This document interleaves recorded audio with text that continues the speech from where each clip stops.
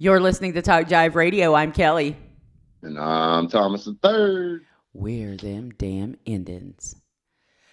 Breonna Taylor, her mother just received a $12 million settlement from the city of Louisville, Kentucky for the wrongful death of her daughter. Yeah. However, they have not arrested nor charged the officers who killed her on a bogus no-knock warrant. Yeah, it's basically justice has been done as much as it was in the O.J. Simpson trial. How about that? Since white people like to be mad about shit. Ooh, white people were mad when O.J. got off. Yeah, and they settled the wrongful death suit, so that means that that justice was served, right? If we're playing on the same field. So everybody just shut up about it. But that is a thing though. That's kind of like, well, here's your money, shut up about it. Yeah. And you don't need if you have enough money, you can beat the charges, but still be found liable for their death. Well, and this isn't just about having money. This is about having power. This is about having clout. This is about being protected by a police union and by fellow officers within that department and in that agency. Qualified immunity. That's right. That's what all that's about. And hey, I get qualified immunity up to a point. However, okay, I have to go back, and I don't know if this was one of the stories that we had talked about, but it is on our social media pages, our Talk Jive social media pages. And it was this crazy story about this guy who went and got all pissed off about people telling him that he had to wear a mask. And he went and got an AK-47. Here it is. It's from the Washington Post. And the headline is, quote, "Not handling the pandemic well," end quote. "Man fires at officers with AK-47 after refusing to wear a mask," police say. And this cigar shop clerk told this dude, Adam Zabrowski, that he had to wear a mask. Adam refused, went, grabbed a gun, grabbed two stogies and stormed out, and then came back and pulled a handgun and shot the clerk. This is in Bethlehem Township, Pennsylvania. And so the next day, the police came after him, and he allegedly, now remember, and that's what the article says, allegedly fired at police with an AK-47, sparking a wild shootout with at least 7 officers that ended up with him shot multiple times and under arrest. And this is the latest violent incident tied to arguments over mandatory mask orders. But Zabrowski's reaction was driven by his own intense difficulty with the pandemic. His attorney claimed before the shootout, he had lost his job and recently lost custody of his children. He just wasn't dealing well with the loss of his job, the loss of his child, just not handling the pandemic well. While noting these factors didn't justify his violent conduct, he said, "I think he was getting stretched too tight." Okay, so... And okay, so this guy's got an AK-47. You know where the police shot him to stop him? In the leg. He got shot in the leg. After brandishing an AK-47 and because firing at multiple officers, this guy got shot in the leg. Was taken alive. That's how it goes down for white folks, man. Like, we saw a white dude in Tulsa just shot a cop. Shot one cop and shot at the other one, and he was taken into custody alive. I mean, these are the same police forces that shoot unarmed black people just because they're moved too fast or they didn't do exactly what they said when they said it. I mean, this is just it's fucking ridiculous that people can't see this shit. Oh, I'm sorry. He was hit in the buttocks and the leg, just like Forrest Gump. in the Yeah. buttocks. Something jumped up and bit him, huh? Um, so this right here proves my point that I was previously trying to make about shoot to kill training Yeah. and how shoot to kill training is really only relevant when you're talking about dealing with people of color. They don't want to Yeah. shoot a white guy. They don't know who this white guy might be. This crazy white guy might be somebody important son. Yeah. You know? They don't want all hell to break loose. Shooting some poor white guy. I mean, he had mental health issues. He was obviously in mental distress. Forget that it's a black guy walking naked where his brother calls 911 and says, "Hey, we please need help." And that guy gets suffocated on the street. Yeah. I mean, Just get choked to death, huh? but that's the difference. And Trump was at this, George Stephanopoulos hosted this town hall meeting. And Trump was getting run through the ringer.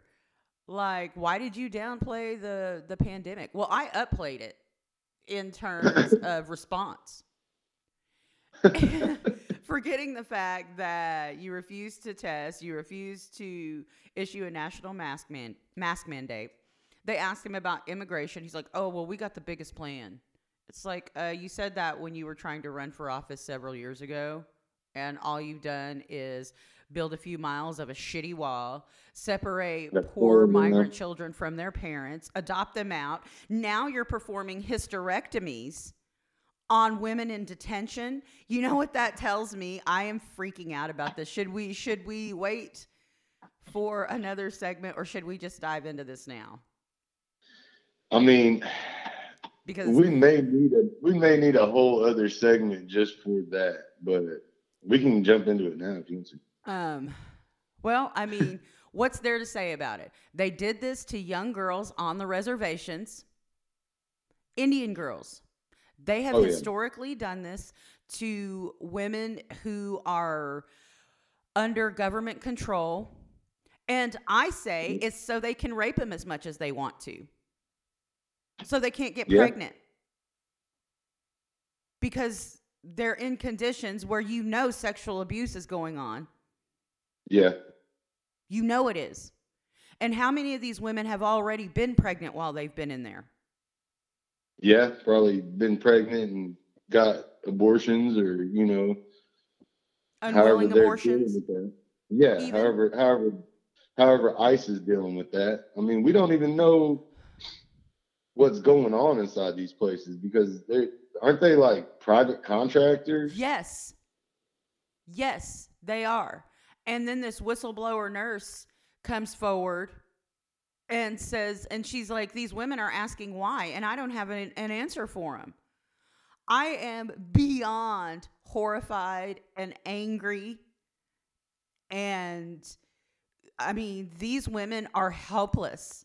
These women are at the mercy of these people, and what they're doing to them is invading their body and performing these operations against these women's will. So what?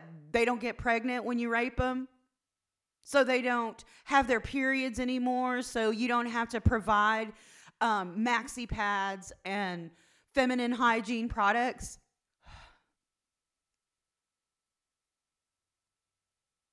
Yes, I mean, it's not, and the bad part is it's not unheard of. This is something that the government has been doing. Always. I mean, historically. Historically.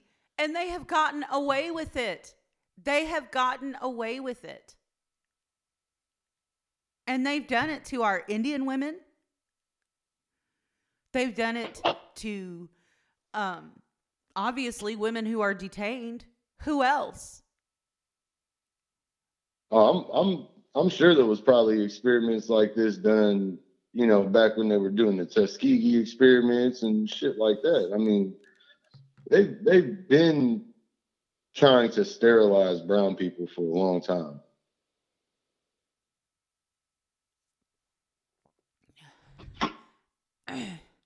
And as a woman, how do you get over that?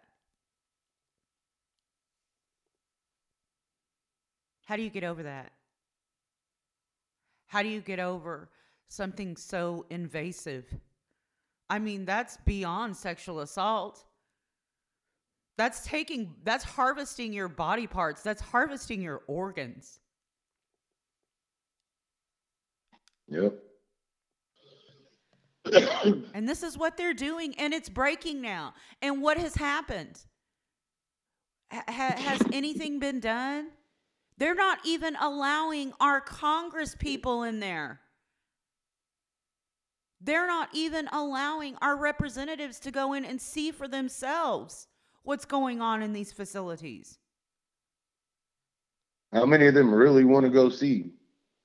I mean, they can make it sound like they want to go see, but I mean, how many of these Congress people are guilty of allowing this shit to happen for so long because of bipartisan politics and jumping on whatever everybody else says that they need to do and all this shit? Because all these people who are acting like they genuinely care have had chances to really make differences along the way, but they played the game to be where they're at. Well, and they've taken donations from these private companies that run these private prisons and things like that. And so, they're beholden to them.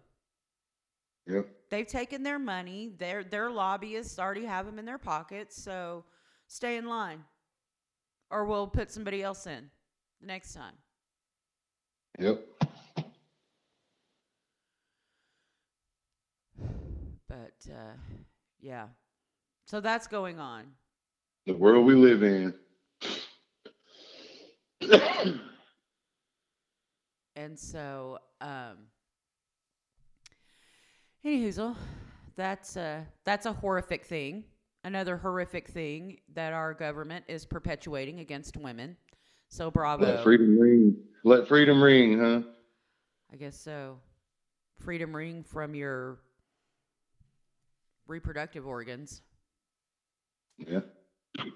So, I mean, in all of this, I understand why people don't like the government and why people don't trust the government.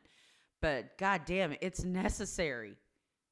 And that's why people have to run for office. And I mean, I realize how futile it sounds. But we need representatives who are going to stand up and say, this is absolutely not right. And who's in charge of most policy? Well, that would be men. Yeah. You think these white male congressmen or senators, you think they give a shit about these Mexican women and these detainees being violated in this manner? They're probably suggesting it. Yeah. Because that's the way they did it with the Indians. So. Well, I mean, when you have a president whose idol is the Indian killer president, I mean, what do you expect? But, we have a responsibility. November 3rd. Here in Oklahoma, got to get registered to vote by October 9th. Do it. We will not survive this because you never know where the turn is going to be in the road, and it might be you unwillingly giving up organs for the, and my air quotes are up, greater good. Yeah, the greater good. So, yeah, we need our allies. We need our allies to stand up and say something about this, like immediately. Allies. Do your part for your country. Unless it means, I said, do your part for your country. That doesn't mean giving them parts of you. That's right. Thanks so much for tuning in. We're indigenous. We're independent. We're them damn Indians at Talk Jive Radio.